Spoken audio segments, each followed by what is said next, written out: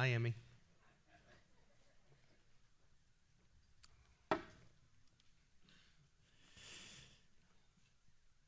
So we are in Matthew 25. How is everybody tonight?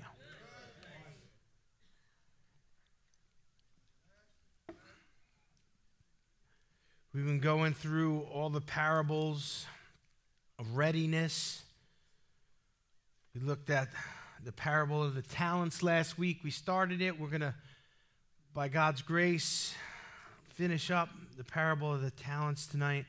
I'm going to read Matthew 25, verse 20 through 25. Remember, the master was going on a long journey. He left and entrusted all of his assets to 3 of his servants. We said that talents were not gifts and abilities as much as they were a lump of currency. They were the highest denomination of currency in that day. And so one servant got 5 talents, one got 2, and one servant got 1 talent. And we see the different responses here of how they are handling what they've been endowed with. And we pick up in verse 20 as the master returns to reckon and settle accounts with his servants. You know, it's good for us to remember that just because the Lord didn't come yesterday and so far he hasn't come today, that he's still coming. Amen. Some people get slack and they think, well, he's not coming. I don't need to get my act together now. I don't need to be faithful now. I don't need to pursue my calling now. But the truth is, we need to live in a perpetual state of readiness. The Lord has endowed us and trusted us with his goods. He parted his goods and he gave them to his servants. And so last week we had a little fun saying that we got the goods. And still, you know, this week you still got the goods. You're gifted, you're called, you're anointed. God has a purpose for your life. I can say without fear of contradiction that there's not one person here that God doesn't have a purpose for their life. I can say without fear of contradiction that there's not one person here that's not been endowed by heaven with gifts and talents and abilities and opportunities and callings. So the master returns and he settles up his accounts. And we start in verse 20. So he who had received 5 talents came and brought 5 other talents, saying, Lord, you delivered to me 5 talents. Look, I have gained 5 more talents besides them. His Lord said to him, well done, good and faithful servant. You were faithful over a few things. I will make you ruler over many things. Enter into the joy of your Lord. He also, who had received 2 talents, came and said, Lord, you delivered to me 2 talents. Look, I have gained 2 more talents beside them. His Lord said to him, well done, good and faithful servant. You have been faithful over a few things. I will make you ruler over many things. Enter into the joy of your Lord. Verse 24 is where the fireworks start. Then he who had received the 1 talent, say 1. He who had received the 1 talent came and said, Lord, I knew you were a hard man, reaping where you have not sown and gathering where you have not scattered seed. And I was afraid and went and hid your talent in the ground. Look, there you have what is yours. So we're going to stop there for right now. We might unpack a little bit more than what we just read, but we're going to take a look at what the master does and how he responds here. Verse 18 and 19 kind of warn every soul that we are someday going to give an account to Jesus. How does that make you feel? Amen. It should put a little bit of the fear of the Lord in us. None of us should be too cocky. Oh, I can't wait to see Jesus, man. He's going to be happy to see me. I've just been walking in perfection. I got stuff to tell him. Can't wait till I get all my rewards. I'll never forget when Billy Graham was on a bed of sickness. They thought it was his deathbed. The doctor told him it didn't look like he was going to make it. And Billy Graham's only reply he said this in prayer. He said, Lord, have mercy on me, a sinner. Wow. That's humility. a man who's led more people to Christ, who's led more evangelistic outreaches, who's done more for the kingdom of God visibly and with notoriety and with integrity than anyone I can think of. And he didn't say, yeah, bring it on, I can't wait. No, he said, Lord, have mercy on me, a sinner. So someday all of us will give an account to God. Either we will be at the judgment seat of Christ, and that's for believers, or for unbelievers, they will stand at the great white throne judgment. But one of the two. Listen, if you're on the line for the great white throne judgment, you messed up.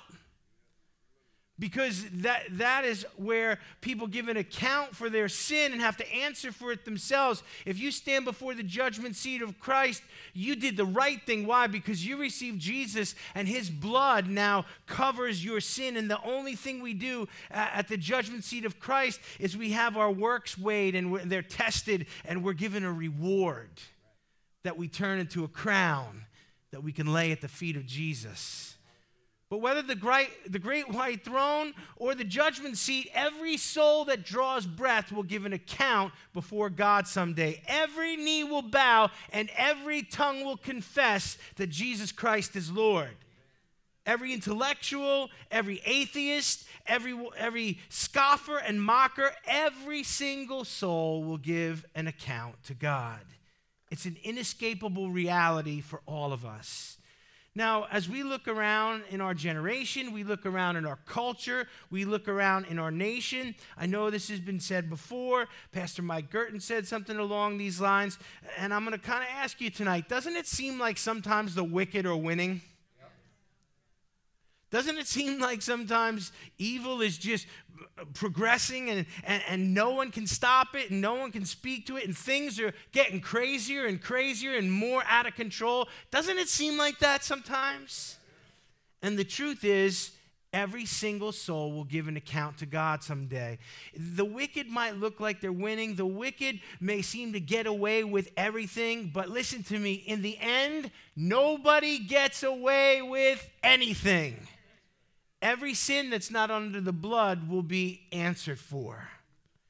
The next 8 verses chronicle each servant's account of his doings, and he gives account to his master as he returns. And the master, after hearing the account, judges his servants.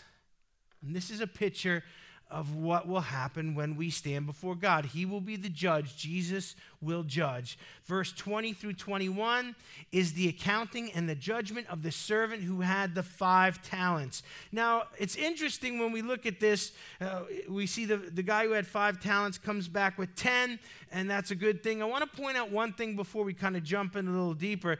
It should be interesting to us that the one who was given the most gained the most. Okay, and if you're not making the connection here, let me clue you in. God knows what he's doing when he pours out talents and abilities. God knows what he's doing when he gives people responsibility. God knows what he's doing when he gives someone a big portion. Are you getting this? Well, I want more, I want bigger, I want better. Be faithful with the little that you have. Be faithful with what you got. Utilize what you have. Maximize what's available to you. This guy got the most, and he acquired the most. God didn't make a mistake in giving it to him. Now, if this guy came back and said, well, I buried one of the talents, and I blew the rest up on the blackjack table, then you'd be like, God, what in the world did you trust this guy for? But he had 5, and he gained 5, and he came back with 10, and that's a good thing. And I want you to understand, we have what we can handle. I didn't get one amen, I got one yep. Thank you for the yep, too. So this guy was diligent and he was disciplined, and God knew it. God gave him 5, and this guy took them, and he was diligent and disciplined with them, and it paid off in the end. Do you know why? Because diligence and discipline always pays off. Remember that. Well, I want to be lazy. I want to kick back. I want to take it easy. Consider the ant, you sluggard. Right? Diligence and discipline always pays off. The guy had 5, he gained 5, he came back with 10. He doubled what he had. And I want you to see something here.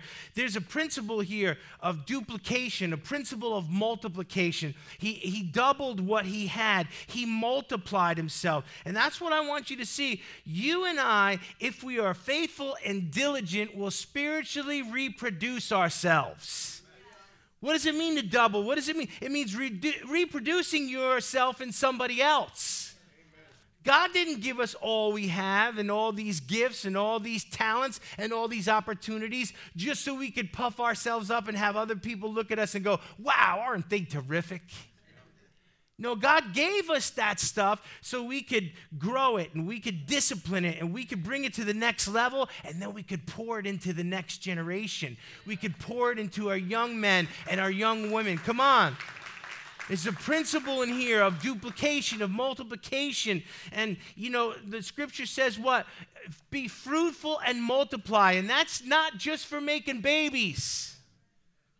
Although that's a good thing, to be fruitful and multiply. And make children, amen? It's a good thing, but it's more than that. We need to reproduce and multiply our faith, our wisdom, our talent, our passion for the kingdom of God, and pass it on to the next generation. There's not a day that goes by that I don't think of Uncle Phil and how he ministered here and played the drums for years. Since I was a teenager, I used to sit out there and watch Uncle Phil play the drums. And you know what? He reproduced himself in many others. A lot of you took drum lessons from him. He raised up drummers. My own son took some drum lessons from him. When we honored him at his send-off there, we had all these drummers up here that he trained. If you were here for that, it was just an awesome time. And I want to tell you something. There's a guy who reproduced himself. Now, he could have done other things. He could have been at home. He could have been out making more money. But he took the time to pass on what God gave him. And it's become a legacy for him. And so you and I need to duplicate ourselves, need to spiritually reproduce. This guy doubled what he had, and the master was pleased with it. Now, the master's response to the guy with 10 talents is exactly what all of us should hope to hear. Well done, good and faithful servant. Listen, trust me, I haven't been there yet, but I know when I get there, that's what I want to hear. Well done, good and faithful servant. I don't want to show up and hear, what are you doing here? I don't want to show up and have everybody just going. I don't want to hear, man, what you could have accomplished if you just trusted me. Son, what you could have done if you just laid aside all those distractions. We want to hear it. Every one of us do. It's the affirmation of the master. It's that well done that all of us yearn for in our souls. It's vital for us to remember every day that the goal of life is not producing a huge financial portfolio. It's not maintaining spiritual abundance, physical abundance, just more and more, heaping things on ourselves. Not to have an oppressive list of accomplishments or diplomas or degrees or to be highly esteemed by others. The goal of this life is to please the King of Kings and the Lord of Lords.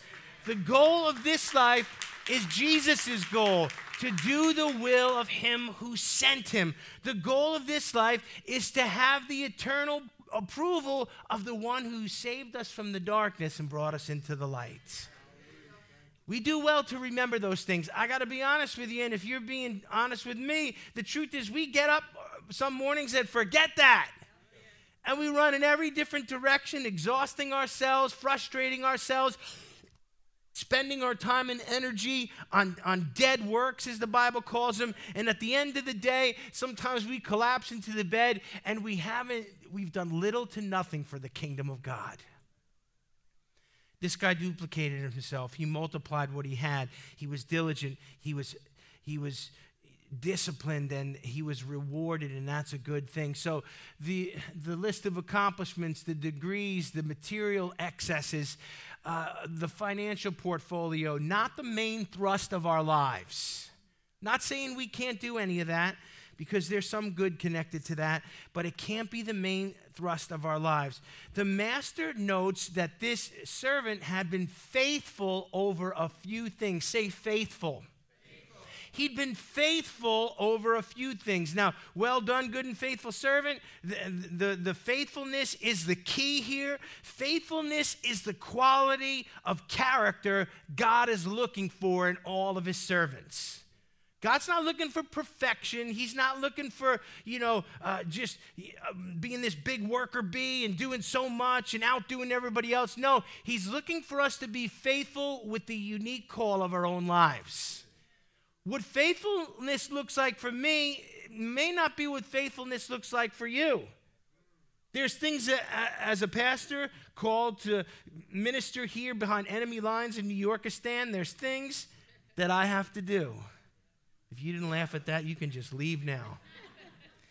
But what faithfulness looks like for me is fulfilling my call, preaching the word, raising up disciples, all that. But for you, it might be different. But if I do what I'm supposed to do and you do what you're supposed to do, there's a reward for each of us. And that's the good news today. We're going to look at that and unpack that a little bit more. But it was faithfulness that God was looking for.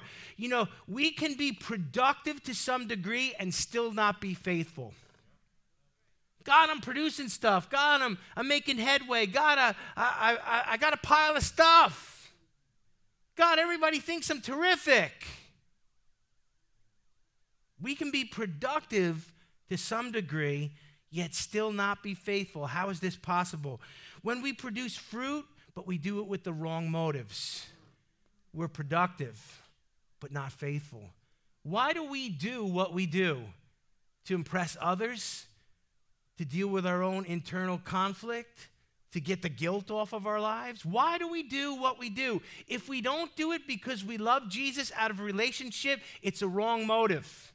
And it may produce some fruit in spite of ourselves, but it doesn't constitute faithfulness. Man, that's good preaching tonight. I think that's probably enough. Let's just go home. You want to go to the diner, Tony? That was good enough, right? We can be productive and not faithful. Here's the second way. We can produce fruit, but fruit that's far below our potential. Oh, look what I produced, Lord. 2 apples. And God says, you should have a vineyard. You should have an orchard by now. Wow. So I produced something, but it's far less than my God-given potential.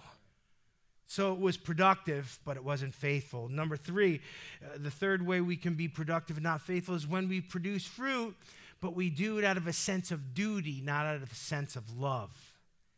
We don't do things out of duty, out of religious obligation. I talked to a man one time. He was a Jewish man, and I said, what are you doing on this day? He said, well, I have obligations on that day. Oh, I want to fall down the stairs. That was a quick little step there. He says, I have obligations, religious obligations to fulfill on this day. And I was a Christian at the time, and something just touched off in my spirit, and the Holy Spirit just showed me there's no fruit in that. Why? Because when we do things out of obligation instead of relationship, it's just religious. And religiosity produces nothing eternal. But when we do it out of relationship, Jesus, I'm going to spend the extra time. I'm going to go the extra mile. I'm going to lay my life down, not for them, not for the organization, not for the notoriety, but just because I love you. And with a thankful heart, I do it without complaining. That's another way we can be, produce a little fruit but not be faithful is when we do it with complaining. Did anybody ever complain their way out of a blessing? Let me just raise both of my hands. I've done that. I did something good, but I complained the whole way through. By the time I got done, I accomplished something, but there was no God reward attached to it. So we can be productive, but still not be faithful. God is looking for faithfulness. Matthew 7:21-22 is a warning to the performance-based religious works crowd. Listen to this. Matthew 7:21-22 is the scripture that gives all of us great pause. Not everyone, Jesus speaking, not everyone who says to me, Lord, Lord, shall enter the kingdom of heaven, but he who does the will of my Father in heaven. Many will say to me on that day, Lord, Lord, have we not prophesied in your name, cast out demons in your name, and done many wondrous works in your name? And what does Jesus say? I never knew you. Look at the list of things. Cast out demons. That's pretty high-level spiritual stuff, right? That's not casual, kind of just, no. I mean, we prophesied. I mean, spiritual gifts in operation. Casting out demons, do many wonders in your name. The religious crowd doing religious works. Well, listen to me. Doing things in his name, notice what it said, in your name, in your name, in your name. Doing things in his name is not the same as doing them out of relationship. And there's a reward when we do them out of relationship. Verse 21 lists the twofold reward for the faithful servant. Now, how many are excited that when we're faithful, there's rewards attached to it? Let me encourage you tonight, if you're going through stuff and it's hard and you can't see the point in it, the point is someday God will reward you for enduring the hardship, for enduring the yoke, for taking the criticism, for feeling the heat and walking through the fire. There's a reward for all of that. The enemy likes to tell us that, you know what, this is all stupid. You're going through this for no reason. You should just quit. Well, he's a liar. Because there's a reward attached to every act of spiritual obedience. There's a reward attached to everything we endure. This servant, who was deemed faithful, would receive a twofold reward. Listen to what he says here. The Lord said to him, well done, good and faithful servant. You were faithful over a few things. There it is. It's the faithfulness. Now listen, I will make you ruler over many things. Say many things. Enter into the joy of your Lord. So here's the twofold blessing that was attached. It's the two-part reward. Number one, an increase in spiritual authority.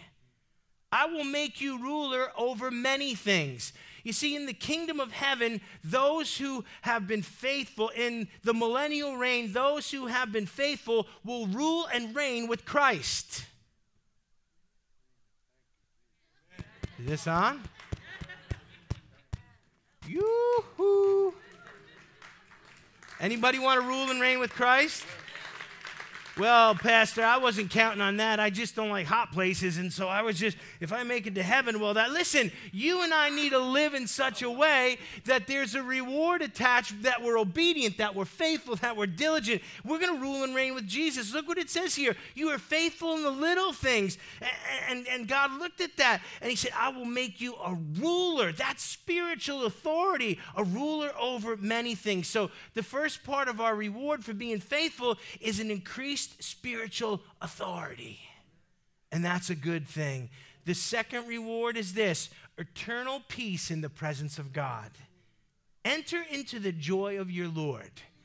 I don't know about you, but that sounds a lot better than hell. And you know what? I deserve hell. Maybe you don't, but I do. I was real bad. No, I'm just kidding. We all deserve it. I was just messing with you. Some people are like, no, I deserve to be separated from God for eternity because of my sin.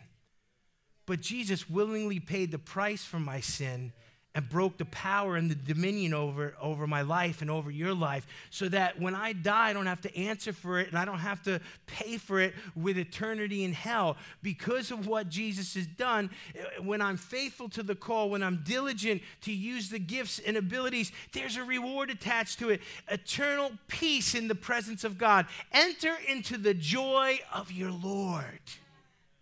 Some people are going to have sorrow and misery and weeping for eternity, and it's unnecessary because Jesus died for everyone. Whosoever will call upon the name of the Lord will be saved.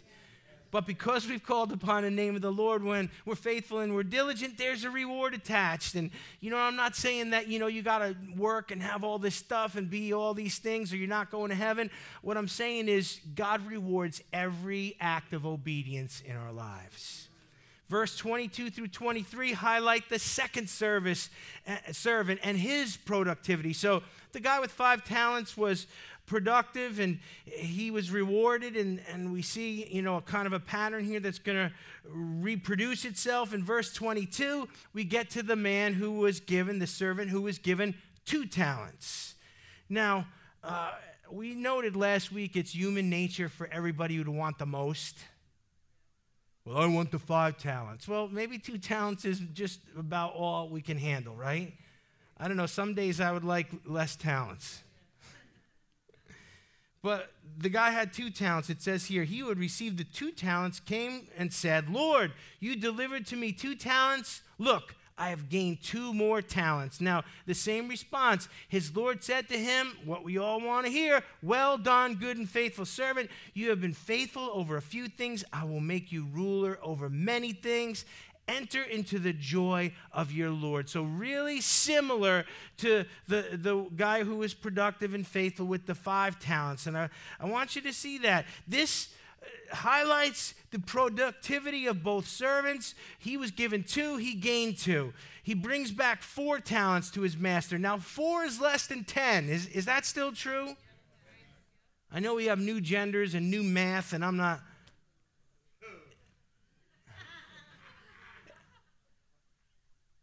10 is still more than 4, right? Common Core, that's true too.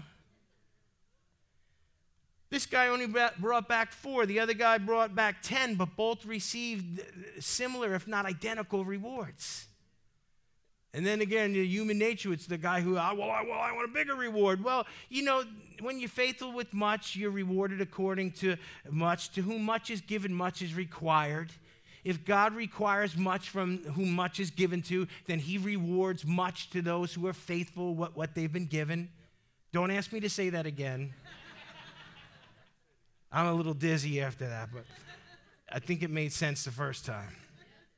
4 is more than 10. This guy comes back with 4. He's blessed. He's rewarded. And I want you to see something. This proves that God isn't looking at numbers and stats and profit margins as much as he's looking for the faithfulness of his followers. Better to be a doorkeeper in the house of my Lord. Well, what kind of reward does a doorkeeper get? If he's faithful to do his job, he gets the same reward as everyone else. He gets to be in God's presence for eternity. He gets the affirmation of his heavenly Father. He gets to hear, well done, good and faithful servant. Are you getting this? We don't have to compete with each other. We don't have to outdo each other. We don't have to step on each other. Our reward is not predicated on if we beat everybody else. That's the corporate world. That's not the kingdom of God. This guy is blessed. He's rewarded. He only had 2. He produced 4. It's less than 10, but he gets the same reward. I don't know if they still do this, but I remember when graduates could see how they ranked in their class. And they would have it like on your report card, like the poor guy who was like 249 out of 250. It's like, oh, there's only one person dumber than me. Come on, we're all friends here, right? But do you remember that? Anybody remember getting your report? They still do valedictorian and all that stuff, right? So the top 2. But, when I graduated high school, they gave you your rank. It was just, this out of that. And the guy was 250 out of 250. He didn't get a prize or anything, but that wasn't me, by the way. But I remember that, and I thought about that as I was looking through this text, and, you could see where you ranked. Now, our rewards in the kingdom of God are not based on rank, they're based on faithfulness. As long as we're faithful with what we've been entrusted with and we do what we were called to do, we will receive the affirmation of God and we will spend eternity in his presence. It's good news today, amen. Now, I said verse 24 through 27 is where all the fireworks started. And the truth is that the first two servants, it went pretty well, right? If you were online here and you watched the first two guys go through, you'd be like, well, this isn't so bad. But in 24, it begins. While the first two servants had great results and great rewards when they stood before the master, the last servant with the 1 talent did not. Again, we've got to acknowledge this, that the one who was given the most produced the most, and the one who was given the least produced the least. God knows what he's doing. God knows what the person who can only handle 1, handle 2. God knows the person who could pastor 100, could pastor 2,000. God knows what he's doing. Don't question, don't complain, don't say, no, be faithful with what you've got. He gives to the guy the 1, and he doesn't even do one thing with the 1 he's been given. We're going to look at this guy here and unpack his predicament, but it's not pretty. The first 2 had these great results, but this guy, he made so many mistakes here. We know he had the least and produced the least. Please understand and understand this. The perceived lack of ability or means doesn't automatically make us rewardable before the Lord. Did you get that? I'll say it again. A perceived lack of ability or means doesn't automatically make us rewardable for the Lord. Oh, I didn't have many gifts, Lord. I didn't have any talents, Lord. I didn't have much to work with, Lord. So, can you just reward me? And so there's so many people who have this attitude. Well, I don't have these assets, and I don't have these abilities, and I was born on the wrong side of the tracks, and I've been poor. I grew up so poor, I couldn't even afford to pay attention. I mean, you can't expect me to produce anything.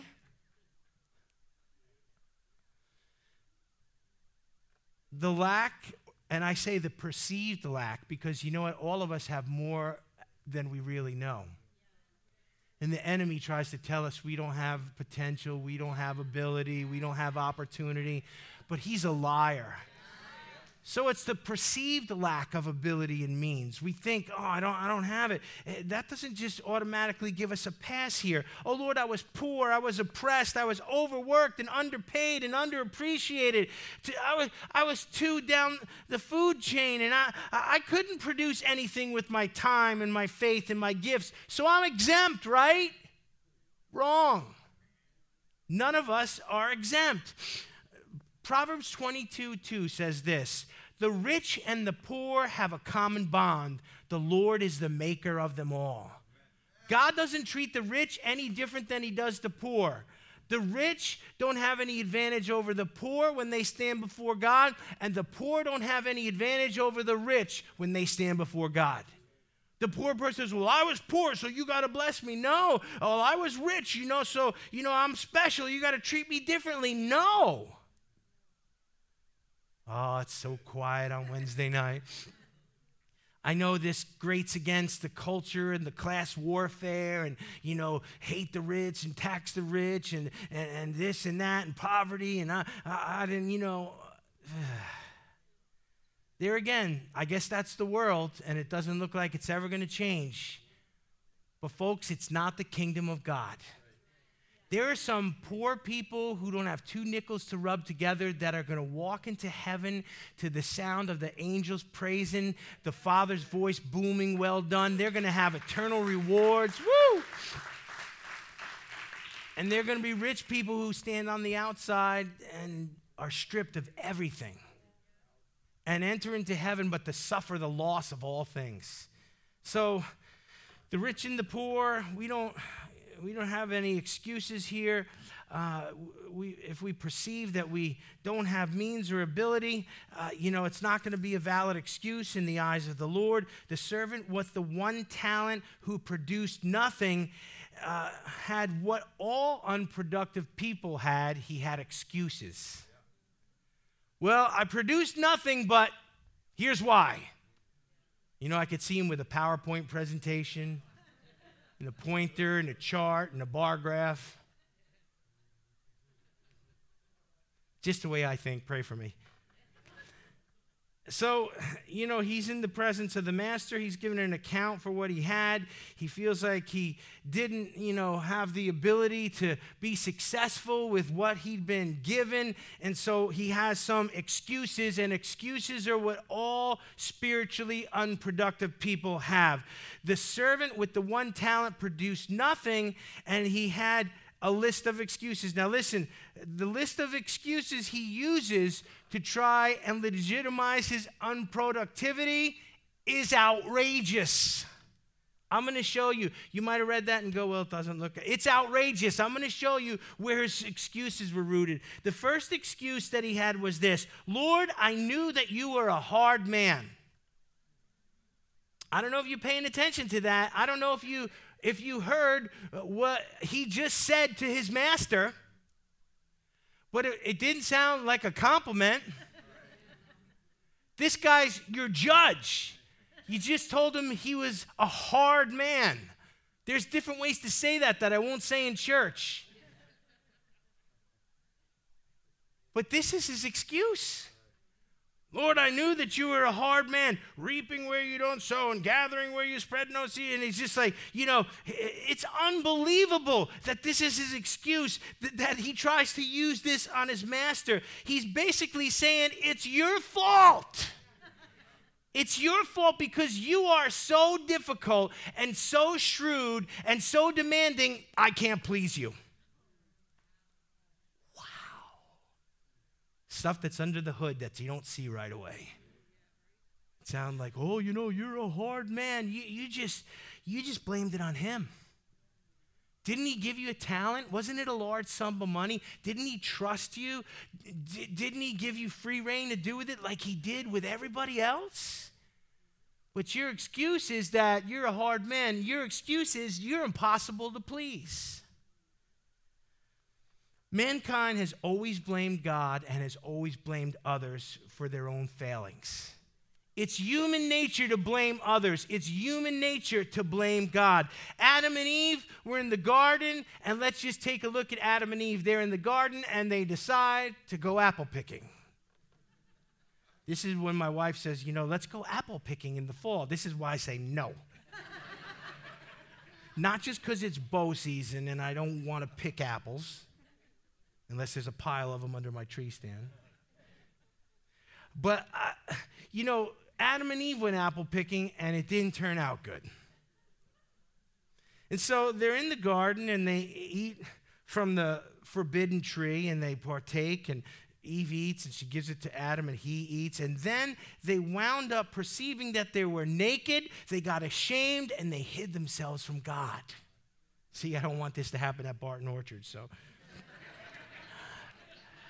God confronts them. Why? Because they're hiding. Adam, where are you? And he says, what happened? What have you done? And their response is the perfect example of fallen human nature where everybody takes the blame but us. Genesis 3:11 through 13. Who told you you were naked? Asked the Lord God. Have you eaten from the tree of which I commanded you not to eat? Notice, he knows the answer, but he wants to hear them say it. And here's the explanation. And the man answered, it was the woman who you gave me. She gave me of the fruit and I ate it.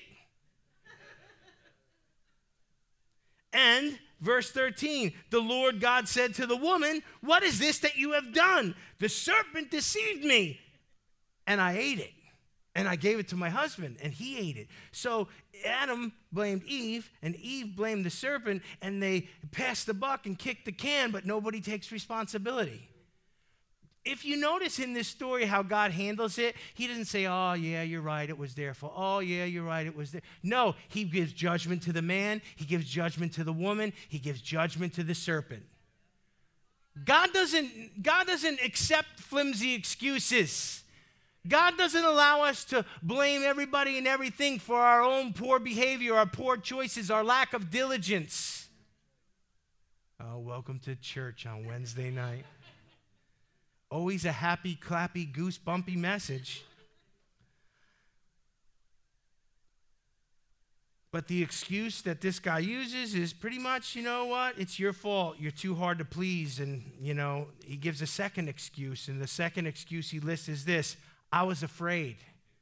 I was afraid because, you're impossible to please, and I knew no matter what I did, you weren't going to be happy, so I just buried it in the dirt, and I was afraid. I was afraid of failing. I was afraid of the hard work it would take. I was afraid of you.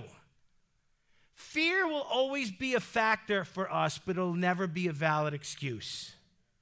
We can never go to the Lord, I would have, I should have, I wanted to, but I was afraid, and God will go, okay. No, fear will always be present. Fear will always be a factor, but it will not be a valid excuse. I want to tell you 3 things about fear. Number 1, fear is a spirit. Let me say this again. Fear is a spirit. Oh, you're getting too spiritual.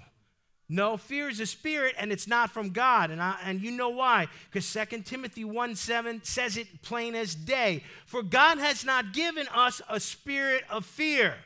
The spirit of fear was used even in the Old Testament, where God would send it out to undo the enemy. He would send fear into the enemy's camp, and armies would turn upon themselves. You can read it in the Old Testament. A spirit of fear would move through the camp, and they would kill each other, and Israel would go out there and go, well, there's nothing to do. Fear is a spirit, and it is not from God. God has not given us a spirit of fear, but power and love and a sound mind. So understand, fear is spiritual, and if we are crippled with fear, attacked with fear, if we're struggling with fear, we need to fight a spiritual fight and overcome fear. Perfect love overcomes fear. It's God's love. You want to put fear in the dirt for good? Bask yourself in the love of God until he gives you an illumination of how much he really loves you. And it will drive every ounce of fear away. Fearfulness, so fear is the spirit. Number 2, fearfulness is both a sin and an existential threat to our souls. Don't take fear lightly. Fear is a threat to your soul. The enemy wants to make us fearful to the point where we are so crippled by fear, we refuse to do the will of God. Fear is an existential threat to every person because there are some people who will balk at serving Christ because they're afraid. Afraid of what others will think, afraid of what their parents will say, afraid of what it'll cost them, afraid they'll miss out on some fun. Fearfulness is sin. A lot of times we don't think of fear as sin, but it is a sin because it is the exact opposite of faith. And without faith, it's impossible to please God. If God says I can, if God says I should, if God says I'm able, and my fear says, nope, I don't believe God, I believe my fear, that's sin. Revelation 21:8 says, But the fearful and unbelieving and the abominable and murderers and whoremongers and sorcerers and idolaters and all liars shall have their place in the lake of fire, which burns with fire and brimstone, which is the second death. Did you hear the first member of the group here? The fearful and the unbelieving. What? You mean being afraid, being unbelieving, just being too scared to do what God says? That's right in there with murderers and whoremongers and sorcerers and idolaters. Not only that, it topped the list. Fear is a spirit. Fear is an existential threat to our souls. Fear is sin. And we've got to drive fear out of our lives. Number 3, fear is something that every child of God must learn to overcome. Well, if I just had enough faith, or I was mature enough, or smart enough, or I've had enough success, then I just wouldn't be afraid. No, listen to me. All of us are always going to be afraid sometimes. The person who says, I'm not afraid of anything, that might be true when it comes to man, but there are things beyond our control. There are things in the spiritual realm. There are things that the enemy can do that will scare even the most grounded saint. I might look at people and say, I fear no man. They're flesh and blood. I'm not scared of them. but there are certain things that still scare me. Now, if you're thinking, Pastor, you need to resign. We don't want a scaredy cat pastor. All of us are going to have to deal with fear. Listen to this quote from Nelson Mandela. It's powerful. I've heard military people quote this. I've heard SEALs quote it. Mandela said this: "I have learned that courage is not the absence of fear, but the triumph over it. The brave man is not the one who does not feel afraid, but the one who conquers fear." Powerful truth right there. All of us are going to feel fear, but those of us who are born again and filled with the Spirit of God and filled with the Holy Ghost are going to be the ones who overcome fear. Fear will be present, but fear will be overcome, because greater is he who's in you than he who is in the world. So, verse 26 through 30 give a sobering list of judgments against the unproductive servant. The first two got the twofold blessing, but this guy, the first thing the master says to him: "You wicked and lazy servant." Ouch! That's a far cry from "well done, good and faithful servant." That's about as opposite as it can get. "You wicked and lazy servant." Oh, couldn't you just, be a little less disappointed? Wicked? Really? Wicked? Lazy? I was scared, remember? In his master's estimation, this guy didn't even do the bare minimum. And that's why he calls him wicked, because it's like you didn't even try. Do you ever get around somebody that you're relying on, someone you're dependent on, someone that has to meet a need in your life, and they don't even try? That's the most infuriating thing. Look, if you try and it flops, hey, we all have bad days. But if you don't even try, that's indifference, and it's infuriating to God. Infuriating. Am I saying that right? I'm making up my own words up here. He calls them wicked and lazy because, man, you didn't even do the bare minimum. We all know people who are guilty of not even doing the bare minimum, and we've all been guilty of it ourselves at one time or another. The master said, "You know what? You should at least banked it so you could have made some interest.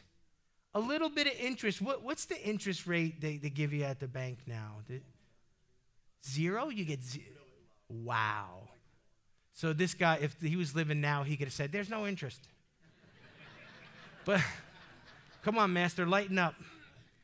But I mean, there used to be a little something, even if you make 1%, 2%, 3%, right? This guy's saying, if you would have banked it, if you loaned it, if you put it in a CD, if you did so, you could have at least made a little interest. And you did less than nothing. And you acquired nothing with what I gave you, because you didn't even try, and that makes you wicked, and that makes you lazy. Verse 28 through 29, the lazy servant is stripped of the very little that he had. He takes away the 1 talent from him. Now, listen to me. The productive servant who had the 5 is given the unused talent of the lazy servant. What do you guys think about that? It's not very politically correct, is it? It's not spreading the wealth around. It's not, letting your privilege go.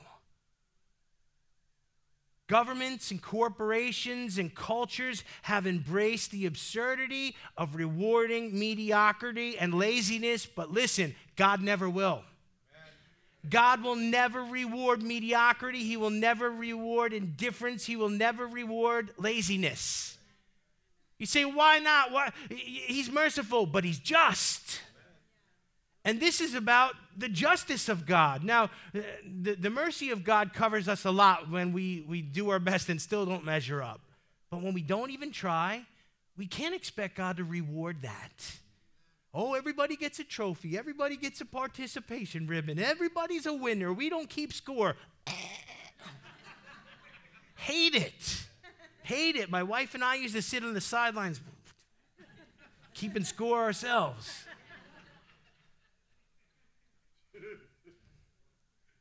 It's wrong. It's not right. It's destroying the fabric of our society. It's taking away the God-given desire for us to use our gifts and excel and be productive. Governments, corporations, and cultures reward the laziness and the mediocrity, but God never will. God is offended by those who serve him with laziness and indifference because he's been much better than that to us. He didn't give us a little dabble, do you? He didn't give us the bare minimum. He sent his only begotten son to die for a sinner like me. How dare I serve him, Tony, with indifference? How dare I serve him with laziness? How dare I just say, well, I want a participation trophy. I found out a little while ago I was a trophy husband, a participation trophy. My poor wife. Not many people are laughing. That's probably good news, right? So this guy stripped the unused talent because it was unused. It was just buried. It was unused. It's given to the guy who had 5. So the one who's most productive is given more. And if you read the text there, you see how, God is saying he's going to take the people who are productive and work hard and are fruitful and all these things, and he's going to give them more, and he's going to give them more assets and more spiritual authority, and that's good news for us, and it's a motivation for us to be spiritually productive. God's word to the lazy man is a rebuke. Listen to what Ephesians 4:28 says. Let him who stole steal no longer, but rather let him labor, working with his hands what is good, that he may have something to give him who is in need. You see, Christians can't do the bare minimum. Christians can't be lazy and wicked. Christians can't steal anymore. Well, I'll just get it from the government. I'll just write it off on my taxes. I'll just look for this or look for that. Or, Christians have to be productive. Look what it says here. Let him who stole steal no longer, but rather let him labor, working with his hands. Ooh, I said the L word in church. That he may have something to give him who has a need. See, when we work and we're productive and we're spiritually productive, not only do we meet our needs and cover our needs, but we have enough extra to bless others. And that's the point of the drill. God wants us to have enough to meet our needs and to bless others. When Charles goes on the mission field there, it's out of our abundance that we are able to bless that ministry and to sow finances into the Gambia and watch God do amazing things. And that's because you've been diligent, you've worked hard, you've been successful, you've been spiritually productive to the point that you have an excess to now we can sow into the kingdom of God and watch God do amazing things. Amen? Now, listen, you didn't think all that abundance was just for you. This is where I'm going to lose everybody. That abundance is to help others. And that's the point of what he says. Steal no more, work with your hands, meet your needs, pull your weight, and have enough to be a blessing to others. Verse 30 is a hard verse to swallow as it suggests the unproductive individual. Look what he says. Depart from me, you wicked, lazy, to where what? There's weeping and gnashing of teeth. Does verse 30 scare the heck out of anybody? Man, this guy, what happened here? Yeah, he messed up. He buried the talent. He was lazy. He was unproductive. He was even insulting. You're a hard man.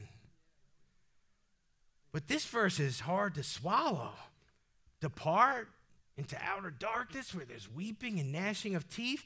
This suggests that unproductive individuals who claim to be believers may in fact be unconverted. Listen to that. A lack of productivity making us unproductive is an indication that we may in fact be unconverted. Well, you're religious, but you're lost. Well, you're religious, but you're not born again. You talk about spiritual things, and you have a form of godliness, but you deny the power thereof. You talk about Jesus, but you don't have a personal relationship with him. Unproductivity is an indication that you may be unconverted. Because once we get converted, we're like Jesus. I got to be about my Father's business. I got to be doing something for the kingdom of God. I got to tell somebody about Jesus. Well, that's all I got for you tonight.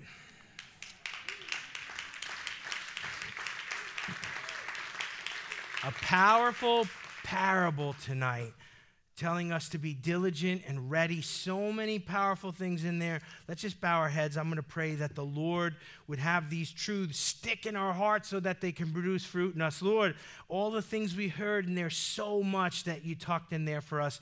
I pray, Lord God, that each of us would get what we needed to get tonight from you, Father.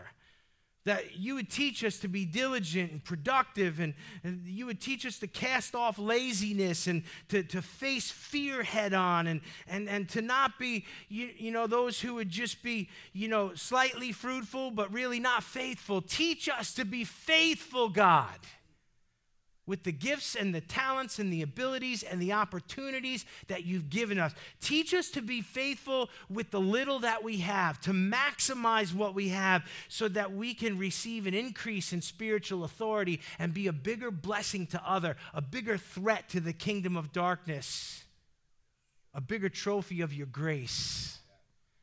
I pray that every one of us here would be able to hear you say, "Well done, good and faithful servant." That we live ready and watch for his coming. In Jesus' name, amen. Amen. Give him praise tonight.